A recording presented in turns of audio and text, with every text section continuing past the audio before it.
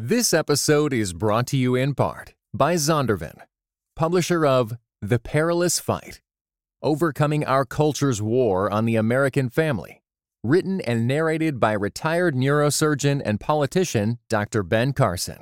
Available now everywhere you get audiobooks.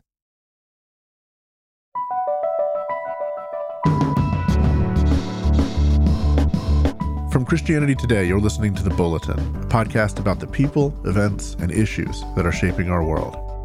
I'm Mike Cosper, director of CT Media. With me is Russell Moore, CT's editor-in-chief. Today, we're going to be talking about the possibility of indictments of former president of Donald Trump.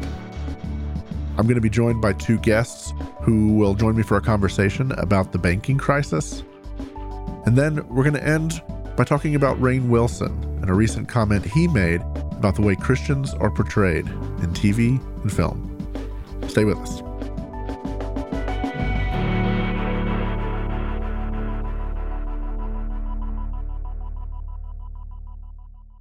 All right, Russell, so you and I are actually, this is the first time we've recorded the Bulletin face-to-face. On the road. So this week is a fun one. It's a little chopped up. We have a conversation we did a day or two ago, and we have a third segment to the thing, but we're kicking off this week face-to-face here in D.C. Okay, so do you know the number of investigations that are going on that might result in indictment for Donald Trump? Well, there's at least four. Yeah, that's what I was thinking that I'm aware of. There's Georgia. There's the Mar-a-Lago documents case. There's January 6th, overturning the election, federal DOJ case. And then, of course, this New York case. So we're recording this at 7 a.m. Wednesday morning, Eastern time. We don't know what's going to happen between now and the time that this airs. There was some speculation that an indictment was going to come down yesterday in this New York case. Some speculation being the former president of the United States posted on Truth Social, I'm going to be arrested on Tuesday. So, yeah. Fair enough. Okay, so the details of this case, you and I are not lawyers. There's a lot of controversy around this case in particular, and several analysts looking at it have said of all the cases that are sort of under investigation right now, this is probably the weakest one. There's questions about the way the investigation is being framed. There's questions about statute of limitations. So with all those caveats in the background of this one, the general gist of this is that it's related to a hush money payment that was made to Stormy Daniels, an adult film star who claims to have slept with Donald Trump. They made the hush money payment, so that seems to be fairly straightforward as to what happened, the truth of the story. So anyway, so there was a hush money payment to her through Michael Cohen, Trump's personal lawyer. And then there were several mechanisms, again, we'll put some links where people want to get into the details, but there were several mechanisms at work that funneled campaign money in for reimbursing those payments. So the gist of the prosecution, if it happens, is going to be around the misuse of campaign funds in order to make this payment. The prosecutor behind the case, his name is Alvin Bragg. This is a progressive prosecutor who has been criticized quite a bit by the right in the midst of this because he's somebody who's doing a lot to sort of reduce the sentences that he's requesting. He does these restorative justice sessions that are very controversial in terms of putting the perpetrator of a crime in the same room as the victim of the crime and, pursuing a certain kind of reconciliation. He wants to reduce pretrial incarceration. We'll set all that aside except to say there's controversy around whether it should be charged, whether there's hypocrisy in the fact that he's going so hard after Trump. That's the background. So a couple of developments around this. Like you said, Trump said he was going to be arrested yesterday. It didn't happen. But I thought one place to start was a quote that came, I believe it was yesterday as well, maybe it might have been Monday, from Ron DeSantis, presumptive candidate for the presidency. He was asked about all of this. In the statement, he begins by kind of blasting Bragg for all of these reasons. But then he says this: I don't know what goes into paying hush money to a porn star to secure silence over some type of alleged affair. I can't speak to that. And, of course, immediately the sort of Trumpy right jumps in, comes after Ron DeSantis, and then Trump jumps on Truth Social and says, well, we don't know what's going to come out about Ron DeSantis. It could come out from other women, teenage girls, maybe even a man. Yeah. So lots happening right now. A lot is happening right now, yeah. And it's one of the questions at the heart of this case is why was the hush money paid? Was it paid in order to prevent an election problem, in which case it's a campaign finance problem, or is it to preserve embarrassment in front of Melania or the rest of the family and so forth? So that's going to be a key part of this. I agree that almost everybody I know in the legal area would say, of all of the cases, this is the weakest one, not just legally, but also is going to be the weakest one in terms of speaking to people about why it's necessary. Right. Because one of the things that we have learned coming out of the Clinton era is that when something has to do with sex, people immediately just say, well, then that's private. Doesn't matter what you do. So that's a longer haul. What I'm more concerned about is two things I'm more concerned about here. One of them is we can have a debate over whether or not this ought to be prosecuted, whether or not this ought to be illegal, or whether it is a crime.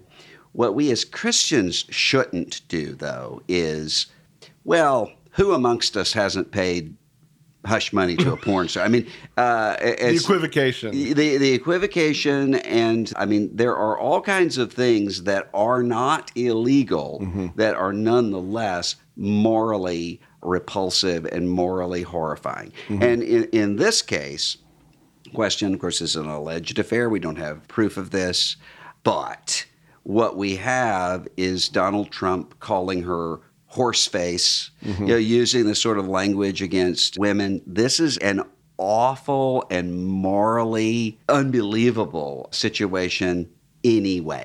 Right. And it kind of shows us where we are, that even among kind of evangelical Christians who want to defend the former president, there's almost nobody saying, well, he would never do that.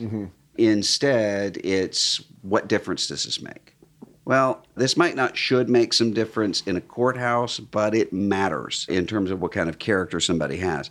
But the second thing is the way that the former president, through social media, is essentially calling on people to protest using very similar language to January 6th, calling people together, take your country back, you're not going to have a country anymore, that kind of language, as well as speaking directly to New York City police, saying, you all support me, you endorsed me, how are you going to let this happen? Meaning, how are you going to protect those charged with carrying out the law from a mob? That is really concerning to me. This may be completely ridiculous by the time this airs. I feel a little better today than I did yesterday about whether or not we're going to see January 6th style mob, but just because we didn't have a lot of the protests. There were small protests around the country, but not like I would expect. I thought it was so interesting that DeSantis said this, because this is really the first time he's kind of taken a swing at Trump. And he doesn't take a swing at him over policy. He's not let there be half an inch of a gap between them on policy. But he does it here. He does it on these moral and ethical questions. One of my questions for you, is this something that we saw in 2016? Were candidates in 2016 going right at this moral and ethical stuff? And did it make a difference in those primaries? Well, nothing made a difference in the primaries because, I mean, you think about, there were different tactics that were taken. And so Jeb Bush, for instance, would come at this more directly, but a Ted Cruz, and until the very end, Marco Rubio, had the mindset, we're not going to attack him. I think at the beginning, because they thought this is going to burn out, it's not going to be here, but they wanted to kind of be the last man standing after he fell in order to inherit his support base. It seems like what DeSantis is wanting to do is to say, I want to present myself as a competent, non-repulsive, stable Trump. Stable, not necessarily stable genius. Not stable genius, but stable and genius, maybe he thinks he is, but not. So I think that's kind of how he's presenting it. I don't know that that's going to work. But that's the gambit he's trying. In the media, there was nonstop talk about Trump's character, and, there has been for, 8 years now. But thinking about the way the sort of candidates approach him, there was that shift with Rubio towards the end. He tried to sort of punch for punch with Trump, which fell so flat. And I do think this comes back to this basic fundamental question. There were a lot of people in 2016 who were drawing this line in the sand. We've talked before about that January 2016 issue of National Review that was the Against Trump issue. You wrote a piece in there. 22 people wrote for it. And most of the people who wrote in that article against Donald Trump spoke about character, spoke about personality, spoke about all the reasons he was unfit for office. And looking back now, almost all of those people have flipped and have supported Trump and endorsed him in 2020. Is that right? Yeah. This brings me back to the thing that I have felt for almost 6 months now since Trump announced the nomination. I feel like we're right where we were 8 years ago when these conversations were just starting around Donald Trump. And it's like the glaringly obvious character questions, all of the open investigations, everything else. There's lots of evangelical Christian types who have sort of turned now and said, okay, it's time to move on. You're hearing tons of that kind of language. And my question is this deja vu all over again? Yeah, because, they're not saying, for the most part, let's move on because of character, personality disorder, assault on democracy. None of those things. This is somebody who obviously is filled with drama and is not going to win, and so let's find somebody who's going to win. That's a very different thing than actually. And it's a telling thing. It is a telling thing, and that's part of what's happening right now. When we say, is this 2016 all over again? No, because everybody's bored. The Trump supporters are bored. The Trump opponents are bored. It's the Daniel Patrick Moynihan defining deviancy down. We've lived in this for 7 years that we just are, okay. You just think about any number of these things. A former president of the United States is allegedly paying hush money to a prostitute, and this is the least problematic thing going on in the investigations right now. In any other generation in history, that would be all that anybody is thinking about. Even with Bill Clinton, everyone kind of knew that he had the Slick Willie reputation, and we had all the Jennifer Flowers stuff and all of that. But even then, when Monica Lewinsky happened, there was a sense of, at least at first, before everybody kind of lined up in their positions, of this is gross. This is abnormal. This can't happen in the Oval Office. So immediately, people like Moynihan and Bob Kerrey, senator from Nebraska, and Joe Lieberman, who later would be the vice presidential nominee, came to the floor and said, I don't know whether or not this is illegal or impeachable or any of that, but I do know it's awful. We don't see that now because we're bored with it. I always think about Albert Mohler's quote from 2016. When he was talking about why he couldn't vote for Trump in 2016, the quote was, if I were to endorse Donald Trump, I would owe a letter of apology to Bill Clinton for the things he said about him in the 90s. And then Mohler, like so many others, John MacArthur, we could make a long, long, long list, endorsed in 2020. And so it is, you say defining deviancy down. There is this normalization, and there is this flip to a certain extent that has been talked about many times of, essentially we've moved the Overton window. We've moved what's acceptable in politics into this broader realm. And that can happen in a workplace, in a family, that can happen in a church. There are all kinds of situations where you just become accustomed to something for so long that it doesn't even register with you. And you start to think, most of the people I know in really, really toxic, licentious sorts of church situations are always saying, everybody has a gunfight after business meeting, or, everybody's pastor is doing a little bit of human trafficking, or whatever the thing is, that you just become numb to it. Right. And it really takes something from the outside to come in and say, hey, wait a minute, this isn't normal. and what's happened to you becoming callous to it. So to that point, like the reason we're in D.C. right now, there was an event last night about sort of the future of evangelical politics. You were on a panel with Curtis Chang and David French talking about this. And there were a couple of things that struck me about the event outside of what took place in the actual conversation. One was how young the room felt, how many young people were in the room. And I was sitting next to sort of a longtime D.C. journalist who's been sort of connected to the evangelical world for a long time. And we were talking about it. And that was my comment to him. I said, look, this is my first one of these deals, but this feels young. And he was like, this is very young. Like, you know, he made reference to a couple of recent Trinity Forum things that were not nearly as young, not nearly as representative.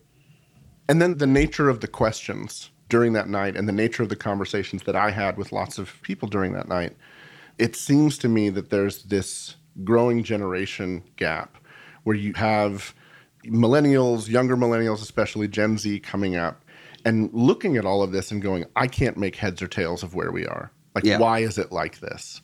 Do you have a sense, like, how much is that directly connected to this Donald Trump Republican politics thing? How much of it is, you know, we had questions last night about church hurt, about Christians experiencing wounding from the church. And are those things connected or like, do they have something to do with one? I mean, I definitely have thoughts on this. I think they definitely do, with a sense of, I think there's a generation that's disillusioned but not ready to give up, and not deconstructed, if what someone means by deconstructed is walking away. So they're in this liminal space of not really knowing what to do. And I find that to be extraordinarily encouraging, because one of the things that I worried about at the beginning of this era is, you know, we all kind of grow up around the people whoever is the president kind of sets what it is to be a president. Whoever is our pastor kind of sets what it is to be a pastor. Maybe people who are coming along who were in middle school at the beginning of all of this will just see all this as normal. That's not what we're finding. And you have a lot of people who are saying, just there has to be a different way. There has to be a better way. So I think that every time that you have a sense of saying, you know, we can imagine a different way to do this.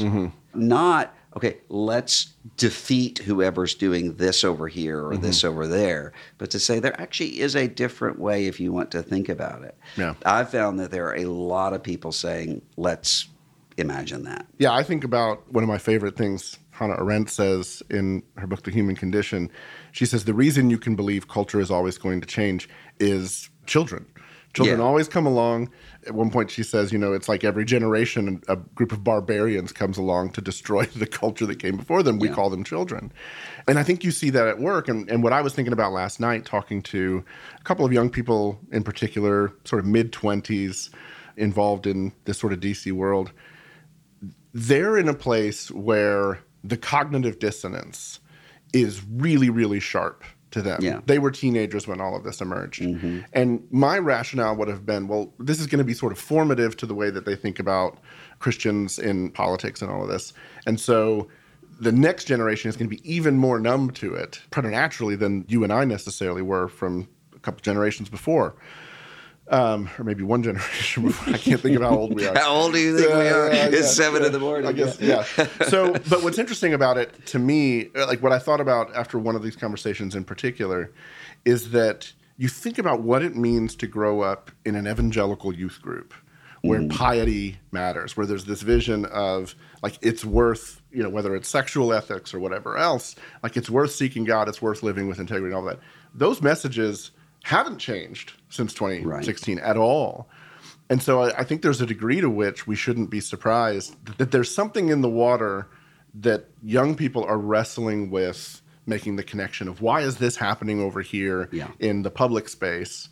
And I can't get past what I see in the Bible and what I see in, you know, what I want for the character of my pastors, my leaders, even those that I'm admiring in politics. Except what I find surprising is that what I'm not seeing everywhere is what I would expect, which is, oh, that's awful. That means Jesus is a fraud. Right. I'm out of here. Right. I mean, there is a lot of that's going on, but there also is a lot of this of people who are not doing that. They're also not doing, oh, well, this is the way to be a Christian. Yeah. Let's just do this.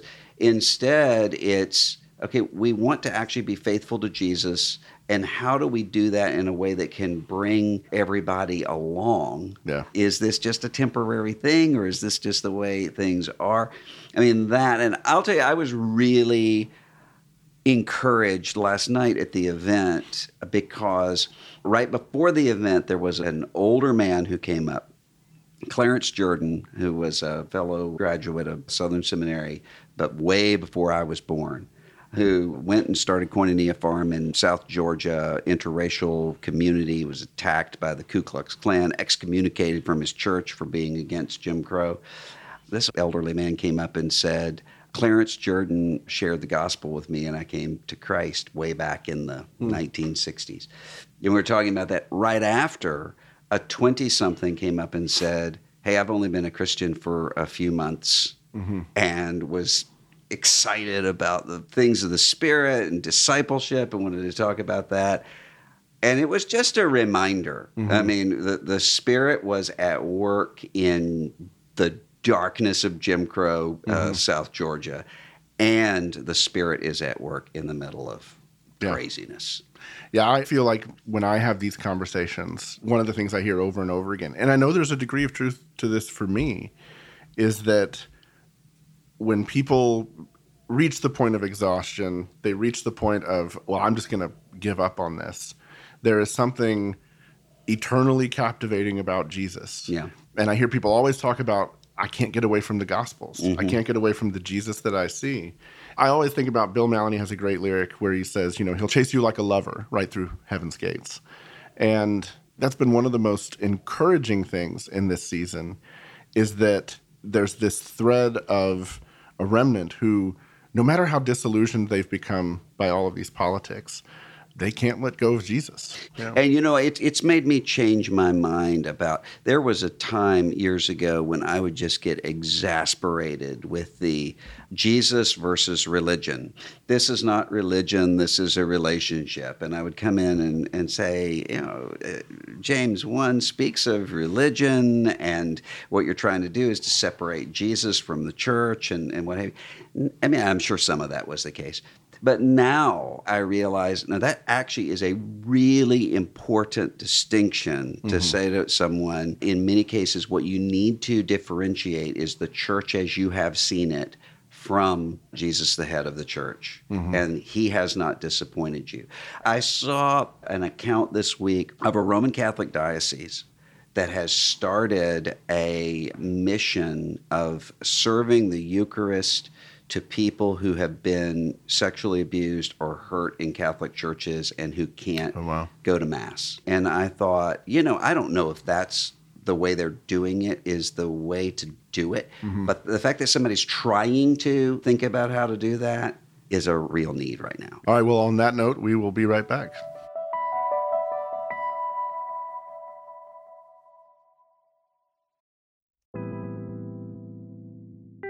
Nicole here. If you're looking for a podcast that features inspiring conversations with theologians, ministers, and pastors, then I recommend adding the acclaimed show No Small Endeavor to your podcast queue.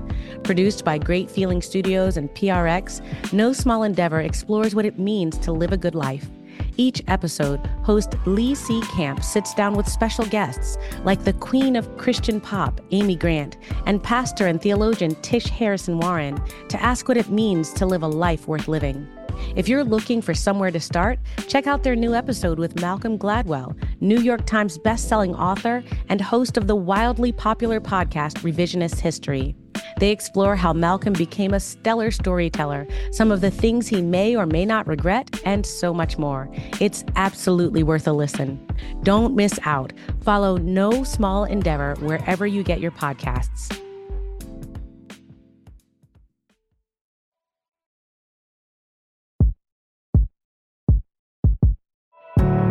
2 weeks ago, a regional bank called Silicon Valley Bank experienced a bank run, something the U.S. financial system hasn't seen in a long, long time.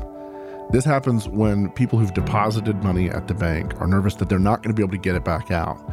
So all at once, they show up trying to withdraw or transfer their money. This caused the bank to fail, and the Federal Reserve stepped in to take it over. And it created worries that other regional banks would fail next.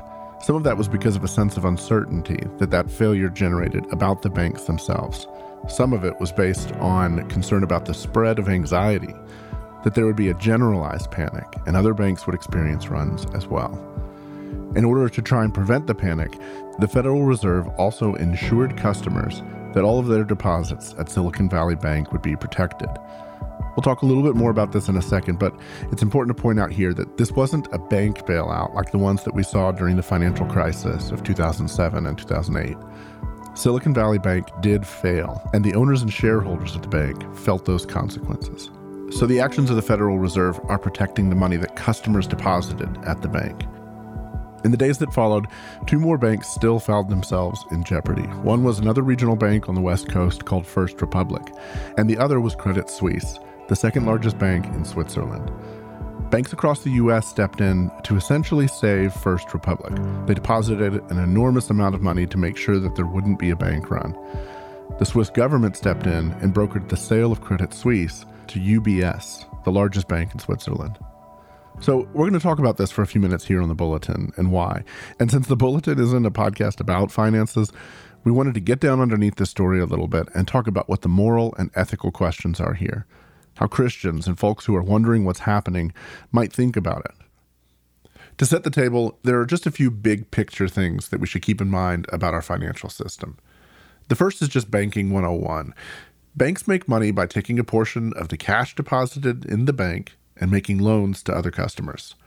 Those customers pay interest on the loans, and the bank uses that interest to pay their expenses, to make their profits, and typically to give a percentage of that profit back to their depositors. If they lend out too much, they might not be able to provide the money they need for their depositors when the depositor needs it, or they might make bad investments and lose it altogether. So the industry itself ends up being highly regulated to restrain from that temptation. Banks need to keep a certain amount of their money liquid, able to move it around for depositors and keep a cushion for losses if an investment or a loan fails. Now, of course, that's way oversimplified, but you get the general picture. In our moment, there are three factors that have rapidly changed the financial environment. First, back in 2018, there were steps taken to deregulate regional banks. This lowered their costs and made them more flexible in how they could lend and serve their customers. But it came with increased risk. There's always that trade-off. Second, there's all the macro changes that have taken place because of the pandemic.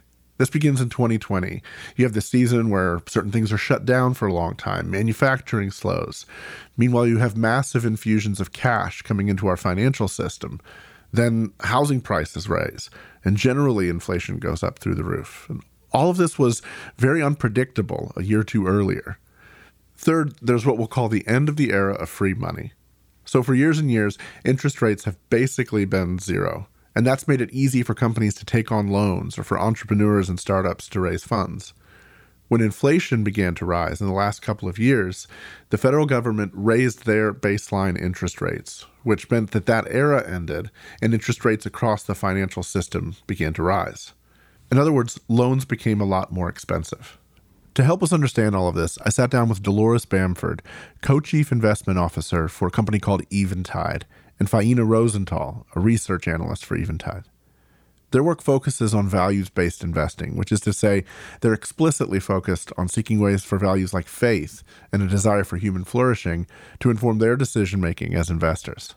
And so fundamentally, these changes in the system have created a situation where, because of the rise in the interest rates, Silicon Valley's banks' investments were no longer able to sustain that balance, correct? Like the assets weren't growing at the rate that sort of got upside down with the interest rates that were hiked over the past 6 to 9 months.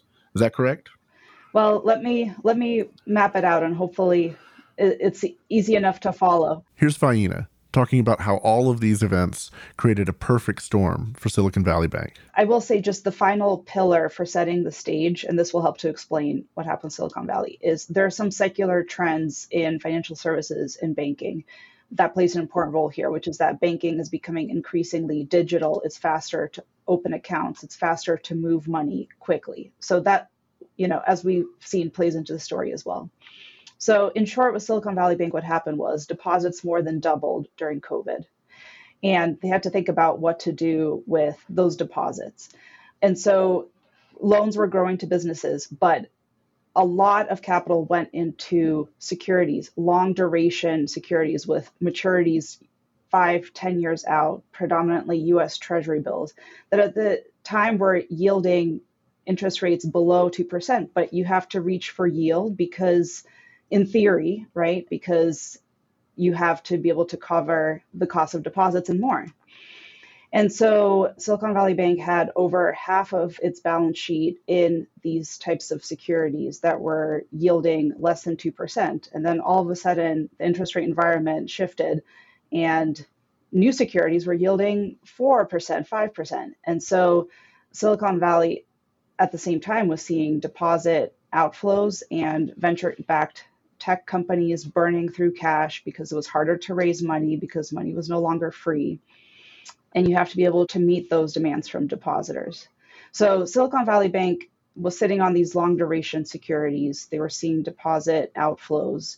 And there were other issues too. The company, it turns out, didn't have a chief risk officer for 8 months. Moody's was threatening to downgrade the bank on stability issues and potentially liquidity issues. And there were concerns raised from the Fed as well about Silicon Valley's risk management practices. So that culminated a few weeks ago on March 8th in Silicon Valley attempting to sell its available for sale securities book at a loss because those securities were worth less now that interest rates are higher, and to raise capital. And that spooked its very concentrated deposit base that's very interconnected. There are, venture capital firms and their portfolio companies are in communication on Twitter and their other channels. And that led to one of the fastest, if not the fastest, bank runs in U.S. history in a matter of days. So I think the concentration of the customer base, too, as Faina was talking about, was an issue as well, right? This is Dolores Bamford. As well as sort of having high concentrations of uninsured deposits. So those also were contributing factors. There's been a lot of debate from the moment that this began in terms of the cause. The description you just laid out here is a very sort of dollars and cents explanation that makes a lot of sense. Of course, underneath that or behind that are the philosophical issues that were governing what the bank was investing in and why. But then there have been these questions as well about sort of the personnel of the bank, like who's there and why are they there and all of that. I'm curious from your perspective, given that you've got sort of politicians of the right saying, oh, this is a quote unquote wokeness problem. You have politicians on the left saying, no, this is just capitalism run amok once again. I'm curious, do you hear any of that and see any truth to the matter, that either financial priorities were misplaced over identity politics, or that this is an echo of 2007, 2008, just again, sort of cash opportunity run amok? Sure. I would say that fundamentally, when we think about the banking system, it's built on trust and confidence in the system. That's so important. And the idea of safety and stability, that if you put your money with a bank, the risk associated with managing that will be appropriate and will be done with care and concern. And there are a number of regulatory frameworks and requirements in place to protect households and businesses when they put their money with a bank. And I think that's really the most important thing, given how critical of a role banks play in society and in the functioning of society. And so I think that the real focus here has to be on to what extent banks and the people that lead them honor these principles of confidence, trust from society, and safety and stability, and making sure that when they're growing, they're doing it in a safe and stable way that doesn't put the whole system on the brink of collapse. And especially as you grow quickly and your assets grow quickly. And so I think fundamentally, this is a question about management teams and leadership, risk management, appreciating the regulatory environment, even if you don't always agree with it, but doing your best to act in the interest of the whole system in some ways, because this industry is unlike others in that way. the whole system has to work for everyone to thrive. And so I think I would emphasize the focus on that. Yeah, I would also emphasize, the question about management judgment, right? And management risk controls and oversight as well. Also, just the awareness of the lack of diversification, taking on too much growth. Fiona talked about how they took in so many deposits, they grew so fast, and there should be some risk controls there that they couldn't grow as fast without possibly putting, their bank at risk. So there are a lot of issues, I think moral and ethical issues about how management managed the developments and the trends and what they allowed to take on. Can you say a little more about that? I think that's a fascinating point to me because I listen to a lot of the commentary on this. And again, politicians sort of run to their standard talking points on this stuff. But there does seem, as I've looked at this and read on this, like it does seem like fundamentally this isn't necessarily a question of politics. And I say this with full awareness that I would never be hired by one of these banks or anything like this. But it does seem fundamentally a competency question, not a politics question. Some of the things people have pointed to in terms of, contributing to various causes and all of that, you could probably look at most banks in the United States in the environment that we're in. Most institutions are invested in various progressive ideas and progressive causes. That doesn't stand out to me, but it does seem to me some of these issues that you've described, these sort of basic questions of how investments are managed and how cash is managed, growth is managed. And so I think, you made the comment, to what extent this is a sort of a moral and ethical question. To bring it to a sort of theological frame even, where are you dealing with foolishness and incompetence versus where are you dealing with, say, where you can look at the financial crisis of 2007 and 2008, where things were truly sort of predatory and very much about taking advantage of people or not considering the flourishing of people. Where does this situation lie in that spectrum? You're right. The situation now is different than 2007, 2008, as you said, was an issue of credit and predatory lending, crisis in the housing market. This time around, the banking system is much stronger as a whole, right? And the regulatory oversight much stronger. Fiona is talking about some holes in that, right, in terms of covering the smaller banks that may have led to Silicon Valley's demise. But with that said, I do believe that management remains critically important for banks as well as any company. And for us, from a theological perspective, I think that's very consistent to making sure that whatever company you're investing in or any company that you have deposits in, that it's being run in a conservative way by management that's being very responsible and understanding the risks and managing those risks well. I think that is all part of serving society well and loving your neighbor well, right? It's terms of taking on that responsibility of stewardship. And stewardship is a critical theological and biblical principle. And stewardship can be also applied to banking and to investment management. And in this case, management may have fallen short in taking the responsibility of stewardship and taking it in a way that would enable them to be managing the firm conservatively and to manage their growth well. There was an interesting take on all of this as well, and I think this is related. David Bahnsen wrote about this in National Review this week, and one of the things he pointed out is he uses this metaphor of shiny object syndrome, that a lot of time in sort of the financial and investment world, there are ideas that sort of take hold, whether it's the excitement of a venture capital story or a startup. Theranos seems like one of the sort of clear shining examples of this, that was this very exciting, shiny object that lacked all kinds of basic sort of fundamentals in terms of what made sense about the company itself. In the last couple of years, you've also had kind of the cryptocurrency boom that he points to as another one of these shiny objects here. One of the lines in the story, he said, this Silicon Valley Bank was buying assets, spending like Dave Portnoy was the quote, which is to say haphazardly. You all, as an investment firm, you are looking at lots of startups. You're looking at things that you're trying to think about in terms of, use the language of human flourishing and advancement. How do you look at a marketplace where there is that kind of energy about the exciting, shiny new thing and then balance that with these questions of stewardship and risk management. How does that shape the way you think about this story? Mike, this topic is super important to me and is, something that I've experienced over the last 30 years of my investment career. And I would say that seeing the negative consequences of capital flowing because of fear and greed, that's what you're really describing, right?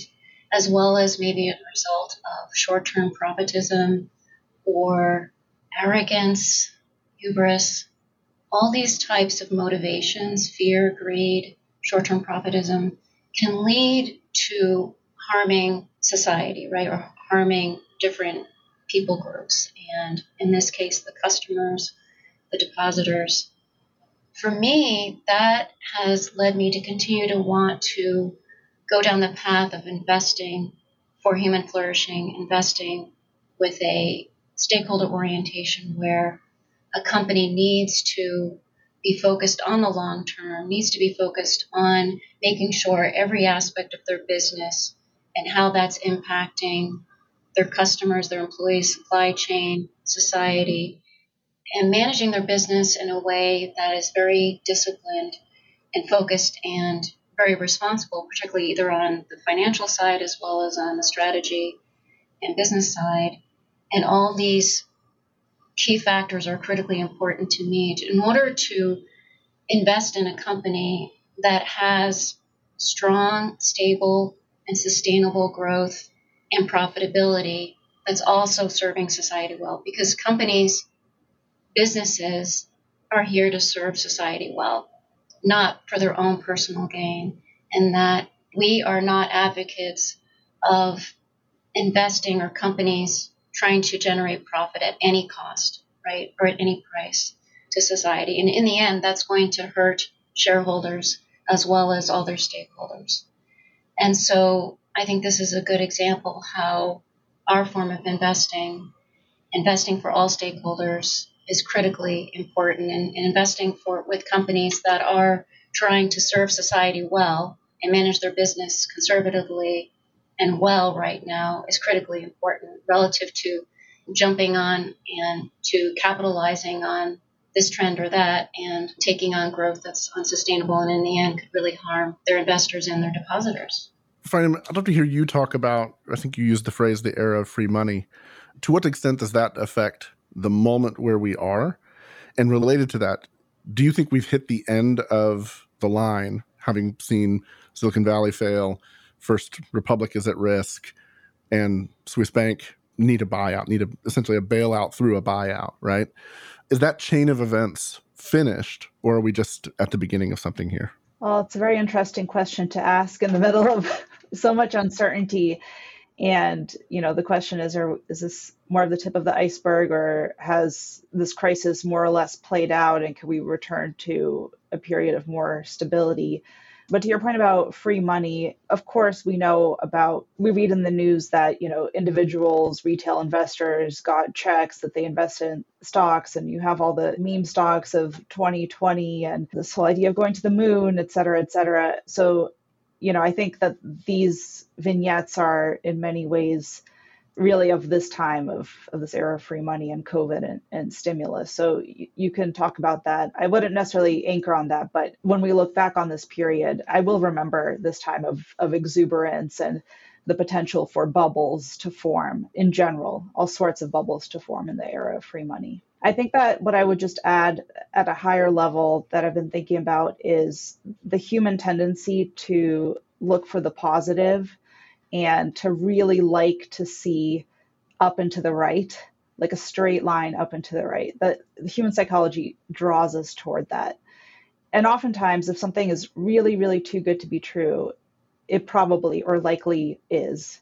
And so I think taking an approach of recognizing that, I think holding ourselves accountable as investors and values-based investors to recognize that and to verify and scrutinize more. And, that's something that I'm certainly want to be very humble about as an investor and moving through very uncertain times. I think it's really important to understand what happened in Silicon Valley Bank and the idiosyncrasies, but also the bigger question about human nature that I think we're all, if we're honest with ourselves, capable of falling into. Well, Dolores Bamford, Faina Rosenthal, thank you so much for your time.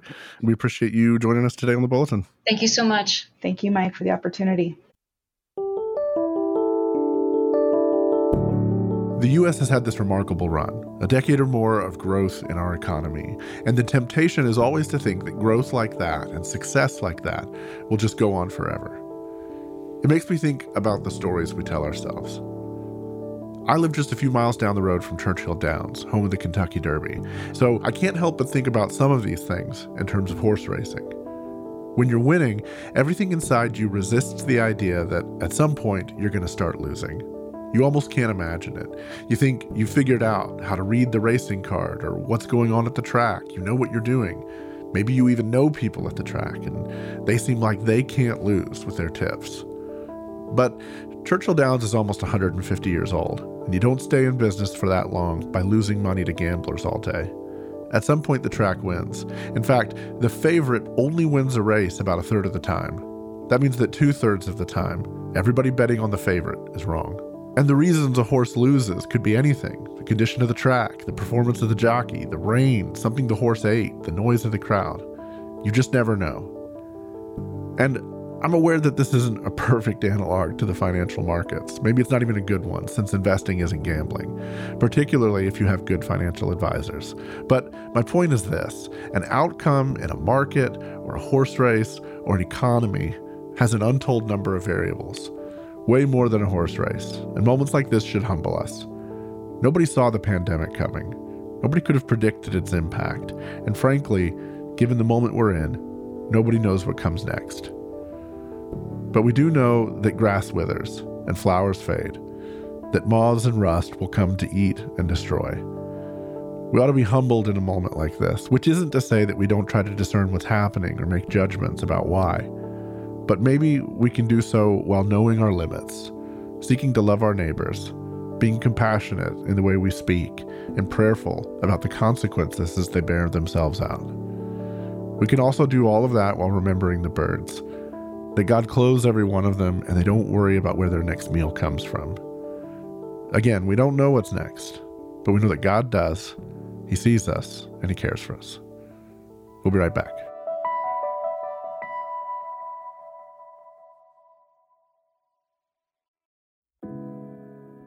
This episode is brought to you in part by Pittsburgh Theological Seminary. Pittsburgh Theological Seminary students are grounded in faith and formed in community. PTS students are preparing for ministry with Master of Divinity, Master of Arts, Doctor of Ministry, and certificate programs.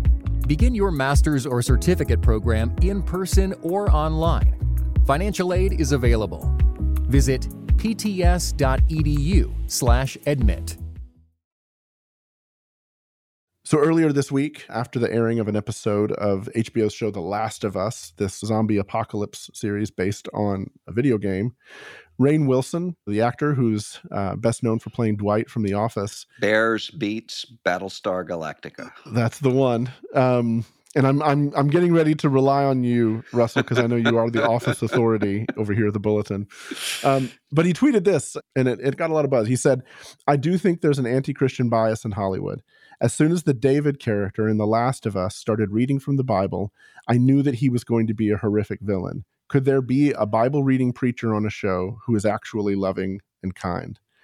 So I think there's two interesting things to note before we dive in. One is Rainn Wilson is a member of the Baha'i faith, considers himself very seriously spiritual, and talks about it pretty regularly. And then the second thing is that this series was based on a video game, and this character David was in the video game and was a villain in the video game, but was not a Christian or a pastor in the video game. So that was like an innovation of the series was, well, let's make him a pastor. You know, let's sort of add an extra level of devil horns by making him read the Bible and before he does all of these horrible things. So it sparked this conversation about the portrayal of Christians in media. And let's just start there. When you think about the way Christians are portrayed in media, do you think Wilson is right that the weight would skew towards negative portrayals of conservative Christians in media today? Yeah, but I think there are at least two reasons for that. One of the reasons being hypocrisy is always going to be a trope for obvious reasons because there are so many evil people who are hypocrites. And so to have the person who seems to be a good guy but's really a villain, I mean, that goes all the way back to Hawthorne and before. But the problem is it's not a useful trope anymore when every character is presented that way. So I think that's one reason for it. The second reason for it is that you have a lot of people in the culture making aspects of American life and global life, not just in filmmaking, television making, but other places too, who really don't have contact with clergy or with serious Christians at all. So what you can end up with, I mean, you think about the sort of super preachy kind of clergy person that you would see in old, say, 1950s movies, where the minister or the priest is almost this cardboard cutout good guy who's just sort of humming hymns to himself in his mind. Well, that's not a complicated human view of Christians or of ministers. And the same thing is the case when it's, oh, well, this person is evil and this is the trope that's being used. So I don't think that there's even enough of a personal knowledge to be able to write about it well without just falling into the stereotypes that are there. And you can see that even when it's not that sort of negative depiction. But I mean, I think about the Americans show from years ago had an episode where the daughter was a part of this nuclear freeze peace church, sort of a congregation, and they had them singing Victory in Jesus or Power in the Blood or something like, yeah, there were pacifist nuclear freeze peace churches. They weren't singing Victory in Jesus. If you knew people, you would know that that doesn't happen. Or someone was referencing an article about evangelicals and their crucifixes. And to come in and say, you don't even understand what you're talking. So I think if you have everybody so far distant that all they have left are caricatures, then you're going to end up with that. And then you add to it, I mean, we have given plenty of fuel for that. And some of it can't be helped because there are going to be really high profile sorts of cases that don't speak to what the average pastor or clergy person is doing. But those are the people know. I was reading this account a while back of the trial of Jim Bakker, the old TV evangelist from the 1980s. And the judge was talking about someone called in and said, I want to know if the judge is a Christian. And his response was, well, I was up until this trial, but I'm taking the Fifth Amendment now. Because he had just seen such a seedy side of what pretended to be Christianity. Well, I mean, we have some responsibility for that too. I think another way that Christians don't help with this is that if you look at Christian media, Christian storytelling, Christian movies, television, books, whatever, there's a tendency to create such a squeaky clean image of like the good Christians versus the bad Christians. Yeah. That in both directions, you're creating these very sort of one-dimensional characters that are unrelatable. I mean, it's funny. Somebody said this the other day. I can't remember who I was listening to. I was listening to a podcast, and they talked about Ned Flanders, Homer's next door neighbor. Yeah. And the comment that they made was that Ned Flanders is actually one of the more positive examples of an evangelical Christian on television because, he has all the hokey, goofy personality stuff, but he also has this character where he's always generous. He's always sacrificial. He's always forgiving of the horrible and stupid things that Homer Simpson puts him through on the show.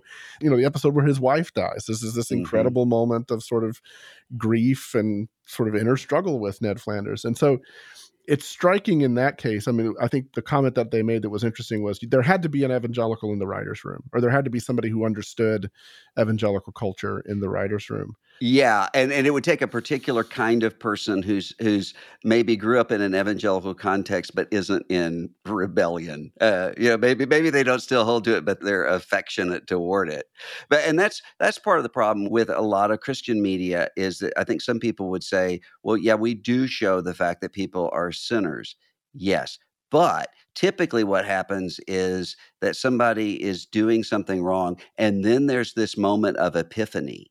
And then after that, the person is squeaky clean, sort of pure, which is not the biblical picture of what it means to be, as Luther would say, simultaneously justified and sinful, or what the Bible's talking about this constant repenting of sin, which means in either direction, you end up with a false view of what actual virtue looks like. And people start to just give up if they have this super Ned Flandersy view of what it means to be a Christian. And they start to say, well, then I must not be a Christian because I'm still grappling with all of these vices and sins. And of course, that's the normal Christian life. Sanctification doesn't happen in a moment where you suddenly, the music starts and now I realize. I mean, there are some parts of our life where that happens, but not for the most part. And maybe like part of the problem is that because the life of faith is this long obedience in the same direction, it's this slow process. Is it possible, and you could speak to this from the perspective of literature as well, I know you're deeply read on some of these things, is it possible that the life of faith, when it's a feature of the character, doesn't always necessarily translate well, except in those odd juxtapositions, except in the example of the hypocrite or the example of a Flanders character that's sort of the subject of abuse and is sort of putting up with it. It's like television in particular, everything has to be a little bit larger than life in order to kind of keep you interested. Is that part of the problem? Is that faith doesn't translate in that way to the medium, where maybe in literature it does. Yeah, and I can think of a couple of examples. I mean, you think about even Elder Zosima in Brothers Karamazov. If you read that section, you're going to see this, what seems at first to be this super idealized kind of super Christian. But then the main plot twist that happens is when he dies, his body decays, which isn't supposed to happen for somebody who's a saint. And that becomes this question of disillusionment that's there. And in modern times, I think maybe the best representation of clergy, particularly in the Christian life that I've seen, is in Marilyn Robinson's Gilead, because she gives you two pastors who are genuinely human beings in the sense of they don't always treat their kids right. They're grappling with doubts, but they're genuinely in touch with grace.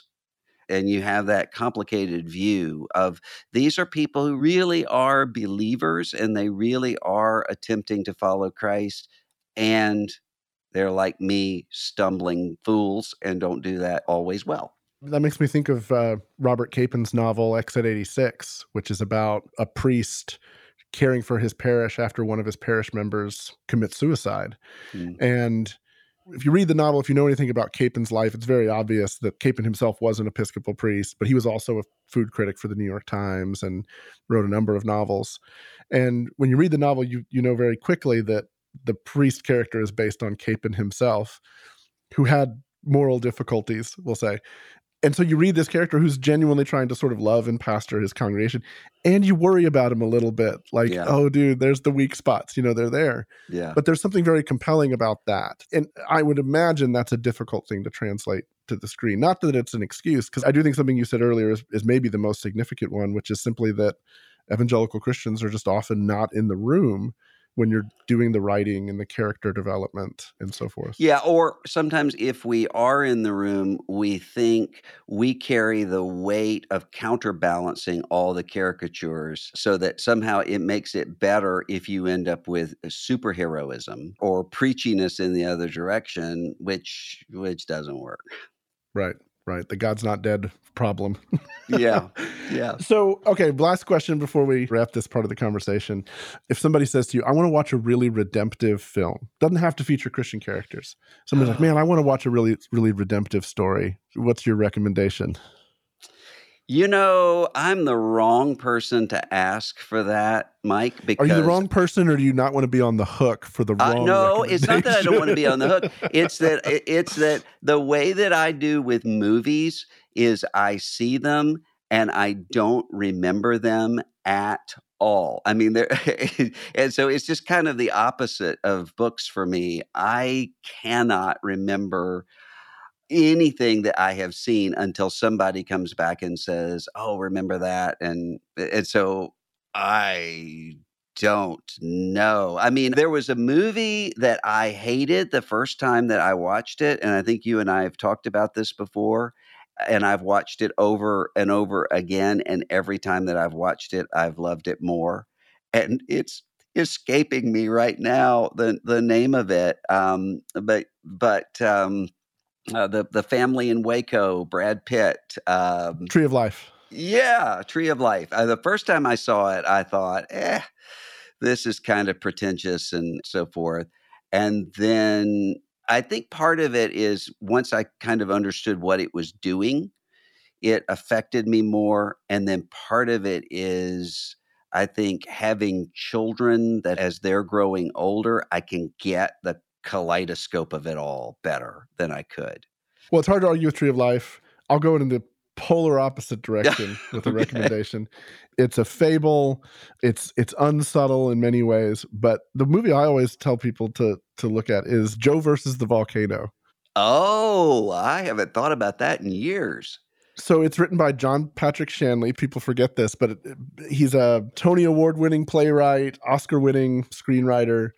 And it's this incredible, again, it's a fairy tale. If you think of it as a fairy tale, you can start to really see it. And it's this guy who has been traumatized as a fireman, been traumatized by his encounters with death, and he wants to die. He wants to sort of give it all up. And death is chasing him all through this movie.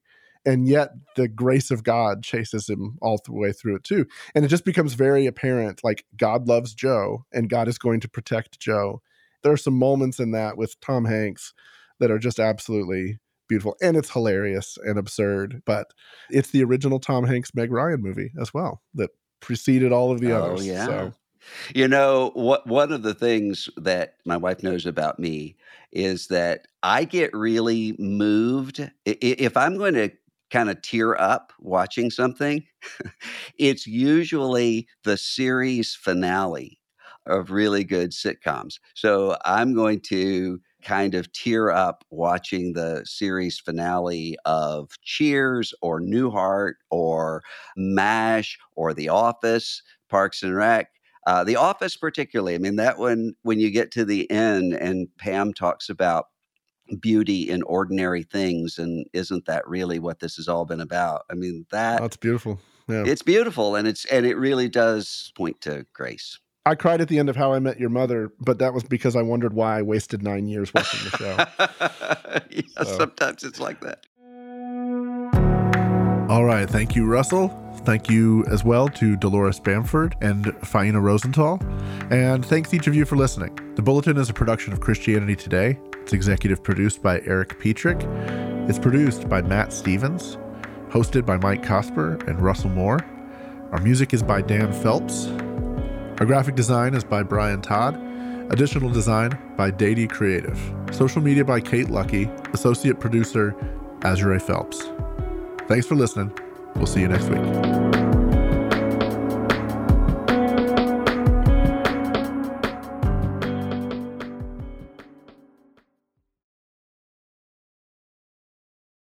This episode is brought to you in part by the Beyond Ordinary Women Ministries podcast.